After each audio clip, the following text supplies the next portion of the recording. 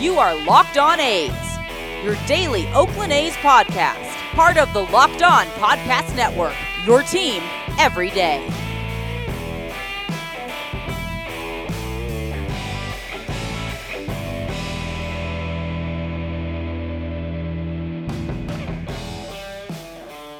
How's it going, A's fans, and welcome to episode 185 of the Locked On A's podcast, part of the Locked On Podcast Network, your team every day. I am your host, noted baseball fan Jason Burke, and on today's show, A's GM David Forst talked to the beat writers on Wednesday, so I'll give you some of the key takeaways from their conversations and dig a little bit deeper into what's really being said.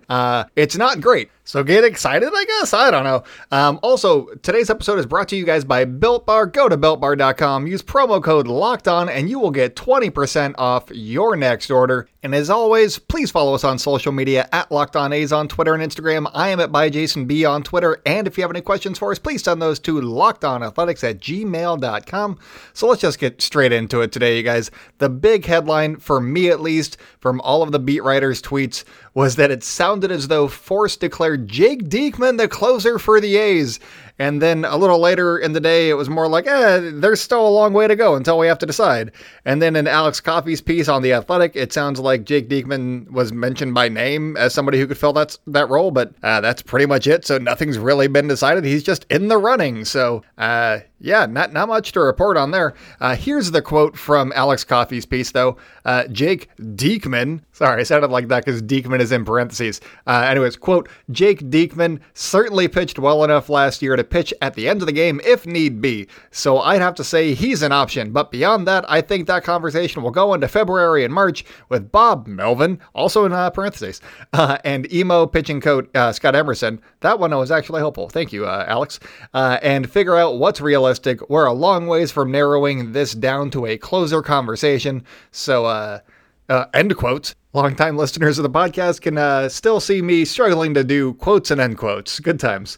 Anyways, that is a completely different sentiment that was being pushed on social media throughout the day. And in reading that, I was like, that's not at all what he was saying. He's like, yeah, Jake Diekman, probably. But I mean, there's still plenty of time. So I don't know. Let's see how the spring goes. Let's see if there's a spring training. Let's see how things are going. Is there going to be baseball? Question. I don't know. So if you want to hear some of my thoughts on the A's closer situation for 2021, I spent the first segment of Tuesday's show, the only other show this week so far, just talking about the decision between Jake Diekman and JB Wendelken and some of the factors that will go into that decision-making process. It's just a few minutes, so give that a look and a listen. A listen, not a look, because this is audio. So give that a listen if that does intrigue you. But I'm just going to keep moving on here, and that is another big takeaway from Wednesday, was that the A's could be filling in their holes at short and second base with internal options if they're unable to re-sign Marcus Semien and Tommy La Stella. Conversations are reportedly ongoing with La Stella, but Forst did also mention the potential for a platoon at second base between Pinder, Kemp, and Vimael Machin. Don't forget about Vimael Machin. He was the patron saint of this podcast during the season, so gotta love Vimael Machin. Hopefully he gets some sort of role going into next year, but they can also send him down to the minors if they need to, because he doesn't need to be on the major league roster now that he's fulfilled his Rule 5 requirements and all that stuff. So again, I'm going to plug a show from last week, and that is I talked about a platoon option for the A's to consider in Hanser Alberto, who the Orioles non-tendered and would give the A's a nice cost-effective boost against lefties, seeing as how he completely destroys them. So I really like the three guys that the A's have in-house, but if the front office truly felt that they were the answer, then they wouldn't have traded for Tommy La Stella in the first place. So saying they're considering a platoon with these same guys for 2021 feels like they're not necessarily trying to put the best team out there. And I mean, if you want to go after Hanser Alberto, he's going to cost like $2, maybe $3 million. It's not a super costly move for them. And if they're going to do a platoon anyway, this is a better platoon to go after. Go ahead and do that. You don't need to have Vimael Machin at the major league level. And again, patron saint of the Locked On A's podcast. But I also love constructing a winning team. So there, a give and take on this one. Sorry, Vimael. Anyways, Alex Coffey also reports that the A's would seemingly like to add a shortstop if they can get one at the right price, and mentions Andrelton Simmons by name as a potential one-year solution until Nick Allen is ready to take over the mantle. That is her choice, I believe, is Andrelton Simmons, and he's fine. I guess he's below average offensively most years. Sometimes he's a little bit above glove, but he does provide a very nice glove over there, and maybe they can just go with the all defense infield and make get their wins that way by improving their defense on the infield. That's something, maybe, I don't know. I'm also starting to wonder, I'll do episodes on this later in the offseason once we have a better idea of who's on the roster, but who's going to be at the top of this lineup? Is it going to be Ramon Laureano and then question mark? Maybe Tony Kemp, I don't know. It feels like they have a lot of middle order guys, but not a lot of top and bottom, or they have a lot of guys that will be at the top of the order, but should be at the bottom of the order if they were making a better roster. So things to think about as we get into December here. But last thing on the docket from these winter meeting talks that the beat writers had, and that is that there is talk about adding a lefty swinging outfielder with the departure of Robbie Grossman. The internal options there include Seth Brown, Luis Barrera, Sky Bolton, Buddy Reed. Again, long-time very long-time listeners at not quite this time last year, but during spring training, I was very high on Buddy Reed. I like adding that speed option, but I don't think that he's quite ready with the bat. We'll probably have to see him against some other minor league competition. But anyways, if they are looking for an external addition to the lefty outfield core, or whatever you want to call it, David Dahl is probably at the top of a lot of wish lists around baseball. I'd like to see him, obviously. Last week, I talked about him too in that same one with Hanser Alberto, the Non-Tenders podcast, if you're looking for it by name. It's like Non-Tenders and whatever else. I think it was last Thursday. So like a week from today. I brought up signing Dahl for like 2 or 3 years, which he may not be getting multi-year deals. So maybe that's how you reel him into Oakland a little bit. And you bet on him to stay healthy for a little bit while putting him in a platoon with Stephen Piscotty in right or left field. Depends on where you feel more comfortable. I think both of them could handle either of those. Dahl can play at all three. Piscotty has been more in right field, but maybe you want to move him to left if there's less traffic over there. Do it. I don't know. Mark Canha can play wherever too. So do whatever keeps everybody healthy. And if whichever team that signs Dahl can keep him healthy for a full season, then they're going to be getting a steal of a deal. And I think that putting him in a platoon in an outfield that isn't quite as large as the one in Colorado are just two of the factors that could help him stay healthy for an entire season. He may not play over 100 games due to splitting time, which has been an issue for him for health reasons, but this is a chance that I think that the A's should take at 2 or 3 years. Maybe they have to shell out $10 million over 3 years or over 2 years. But I think that he is the kind of player that could be a difference maker if he's only facing, righties if it comes to it. But he could play every day, but health is a concern. So you got to keep him healthy where you can. So you platoon him with Stephen Piscotty. Piscotty can hit lefties pretty well. So there you go. All of a sudden, you have a pretty decent outfield platoon with those two guys. And then you let Mark Canha play most every day. You let Ramon Laureano play most every day. If you need a fifth outfielder, you got plenty of guys in the minor leagues. So I think that is one big move that the A's could make. And if they only spend a little bit of money to add Dahl and maybe like a reliever, then I think that there's a chance that the 2021 A's could still be pretty good with the parts that they already have assembled. I just don't know that they're going to be hitting that next mark yet to get into those championship rounds, which I like to dream big here on Locked On A's. But I'm going to give you guys my dissertation on what all this stuff means moving forward with the A's. So stay locked in with Locked On A's, and I'll be right back. Today's episode is brought to you guys by the best tasting protein bar ever. That is right, we are talking about Built Bar, my friends. And the new and improved Built Bar is even more deliciouser. They have 18 amazing flavors, including nut and non-nut flavors. They have 6 new flavors, including caramel brownie, cookies and cream, cherry barcia, lemon almond cheesecake, carrot cake, and apple almond crisp. They also have their original 12 flavors, including peanut butter, banana bread, mint brownies, salted caramel, orange, and that's about it. There are more. I just named a few, and I tried to get my usual orange in there, but later I threw you guys, hopefully. Anyways, back to the ad. All their bars are covered in 100% chocolate. They are soft and easy to chew. They are protein bars that taste like candy bars, and the Built Bars are built for the health-conscious person. You can lose or maintain weight while indulging in a delicious treat. Their bars are low-calorie, low-sugar, high-protein, high-fiber, and great for the keto diet. So all you got to do to get your hands on some of these delicious treats is go to BuiltBar.com, use promo code LOCKEDON, that is one word, Locked On, and you will get 20% off your next order. Use promo code LOCKEDON for 20% off at BuiltBar.com. Welcome back to the Locked On A's podcast. If you guys are enjoying the show, make sure to subscribe wherever you like hearing podcasts. Also, if you can, leave us a rating and a review. It's much appreciated. I love hearing kind words. So 5 stars only. I don't want to hear any you suck comments because I don't appreciate those.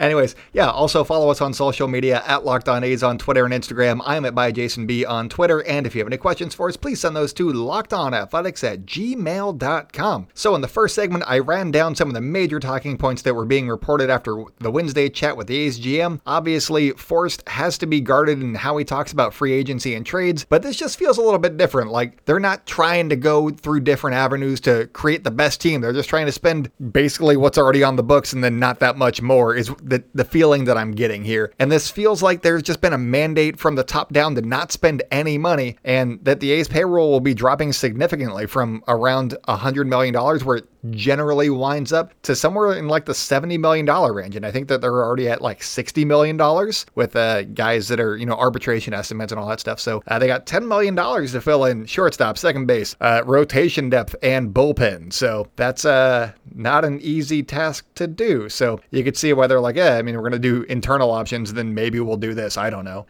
So not super optimistic from what I'm gleaning from the statements here. So if the A's end up with Kemp, Machín, and Pinder platooning second and short, then I won't be necessarily surprised. The rotation they're planning on seems to be Sean Manaea, Frankie Montas, Jesus Luzardo, Chris Bassitt, and AJ Puk, which is a scary proposition because there's not a legitimate ace in that staff, and there's a lot of volatility that goes there too. Just take Sean Manaea and Frankie Montas's seasons from 2020. They were both very up and down, so relying on them to get you to the playoffs in 2021, while it's feasible, I don't know that I'm banking on it necessarily because of that volatility. What if they have down seasons? Then all of a sudden, A's rotation's screwed, and they'd probably be screwed anyway. But anyways, Chris Bassitt, his numbers scared me a lot throughout the course of the season. He was getting hit a little bit harder than he was letting on by the numbers and whatnot. So by his ERA and stuff. His ERA was great, but some of the advanced stats were like, I don't know about this guy. So he's probably going to have a little bit of regression. How much regression is going to be the question. Luzardo was obviously filled with talent, but is he going to take that next step? I don't know, but I'm less concerned about him. And then AJ Puk, he didn't play in 2020. So there's that. There were discussions of building upon the introductions that Dalton Jeffrey and James Caprillion had in 2020. But are they going to be bullpen pieces, or are they going to be kept in the minors as backups for Puk if he hits the IL again?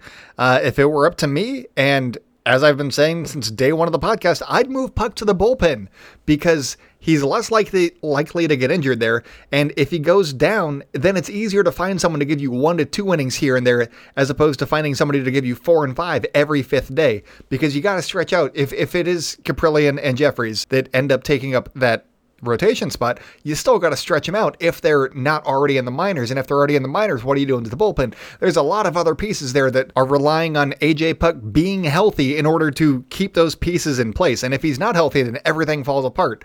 And I don't like that proposition whatsoever, because AJ Puk has not proven to be healthy. I think that he's going to be a good pitcher if he can be healthy, but you got to be healthy first. Otherwise, it doesn't work. So, that's where I'm a little bit scared in this whole let's play with the internal options bingo that I guess we're doing right now. You can get the most on-field value out of Puk if he's used as a starter and is dominant, but with where the team is in their competitive window and what they hope to accomplish in the next year or two, swinging for the fences with Puk as a starter feels like it would be a genius move if it works, but just a foolish and predictable move if it doesn't pan out. So it doesn't feel like the A's necessarily have a backup plan for if Puk does go down, or he misses the entire season, or he has Tommy John again, or he's out for a couple of weeks, or anything like that. So that's where I'm feeling a little bit uneasy, is the depth that this team is about to have, because they've got guys that can do well at the major league level that are ready at AAA, or that have seen time in the majors, but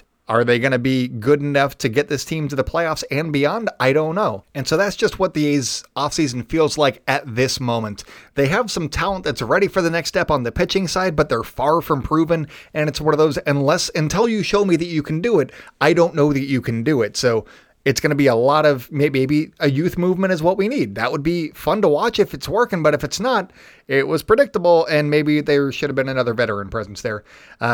Could these guys step up and prove to be integral pieces for the 2021 A's? Of course, but the chances of that happening aren't necessarily high. And for an analytical team that plays by the numbers, the chances here, not very good. But maybe, it's the mandate from on high, the on high John Fisher. So, as we get deeper into December, this plan of attack just feels like a hope for the best mentality. And with the pandemic and the usual financial strains, I get it. But from a fan's perspective, what we're all going through with the actual hardships, with job losses and staying at home and all of that stuff that regular folks are having to deal with, the owner of a baseball team that's worth billions not wanting to spend like $20 million to make his investment a legitimate contender just doesn't sit the same as a usual offseason. So thanks, John. Having a great time. Thanks for keeping our mind off of, life. Anyways, so as of right now, it just feels like the A's are playing to win the AL West, which they probably could with the team that they already have in place, but reaching further just doesn't seem to be in the cards. And that's not fun because we've been waiting on this team to do well. They got Chapman, Olsen, Ramon Laureano, Sean Murphy just came up. They're a young, exciting team. You got to supplement these players when you get them to the majors at the same time. That's how the winners do it. After years of just sucking and tanking, the Astros went out and signed guys. After years of sucking, the Cubs went out and signed like John Lester and a bunch of other dudes and made trades to improve their team as the season went along with, Aroldis Chapman. They had enough talent to go get him. The A's got Tommy La Stella, and, we're like, maybe we'll see how this goes.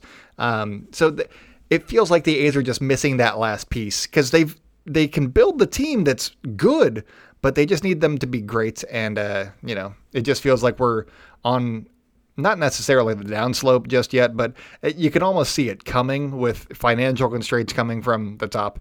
I assume that's happening because why not? Why wouldn't it be happening? And you got two guys that are very valuable in the trade market. Maybe they got one more season. I don't know. I'm preparing myself mentally. As an A's fan, you got to put up those barriers early or else you don't want to be blindsided by another Hudson or Mulder or Yoenis Cespedes or Josh Donaldson trade because, those suck. So anyways, good times. Let's pick the mood back up with some Rule 5 speculation. By the time you guys are listening to this, the news is already going to be official, but the Rule 5 draft is Thursday morning. So as I'm recording this, it's in like 7 hours. But the A's have the 26th overall selection, and Susan Slusser tweeted on Wednesday that typically she could see the A's trying to fill one of their many, many holes on the roster through the draft. But with the number 26 pick, guys that they would have their eye on could have been swooped up already, so they may not be attainable. She also mentions that they could trade for somebody that interests them like they've done with both Vivian Machín and Mark Canha. So I assume that they're going to trade somebody to get somebody to fill one of these roster spots. And I don't think that they're going to have access to some of the top tier guys because if you're the Tigers, hey, they're going to be terrible anyway. Why not just let somebody that they feel confident in? Why not just let them go out there all season and see what they got? And if it doesn't work out, it doesn't work out. But they have control of that player. So you're not going to be getting one of the top few guys. So I took a look real quickly at some names from a CBS article, and I got two guys that stood out to me that were ranked like 8th and 16th. So here are my two guys. The first one is Omar Estevez of the Dodgers. He is a 22-year-old second baseman that has a solid hit tool. His defense isn't quite there yet, but he hit .291 with a .352 on base in Double-A in 2019. So if they wanted to, now that it's a new season, they could option Vivian Machín down to Triple-A to make room for Estevez. And he's a righty, and that platoon would set up nicely for Tony Kemp a little bit better. You could have, Chad Pinder over at shortstop, and all of a sudden there's a little bit more upside potential up the middle, but I am a little bit worried about Estevez's glove. So we'll see if he comes to Oakland. If he does, I'll do some more deep diving on him, but that's just a name to keep an eye out for. See where he ends up, because I assume that somebody's going to take him. The other name that grabbed my attention was Garrett Whitlock of the Yankees. He is a right-handed pitcher with an average or better fastball and slider, and his changeup also has the potential to be a plus pitch as well. Whitlock underwent Tommy John surgery in July of 2019, which adds just enough risk and unknown to his stock to make him somebody that a team ahead of the A's in the draft would be willing to trade for a more sure piece. So Whitlock, or any pitcher that the A's add really, would be thrown into the bullpen and probably get a chance to work his way into some high leverage spots. And if I'm being honest, I don't know a ton about either of these guys. I read a little bit on each, but they're both fairly unknown to me. If whoever the A's draft, or trade for in the Rule 5 draft, I will talk a little bit about in tomorrow's episode. But and just throwing out some random speculation, because this way, if they get one of these guys, then I'm like, hey, I'm a genius. Anyways, so those are just the names that stood out to me that also fit some of the A's needs and would also potentially be available to the A's at the number 26 spot. And if you're curious who the A's could be trading to get one of these guys, my assumption would be it'd be one of their AAA outfielders, just because there are so many of them.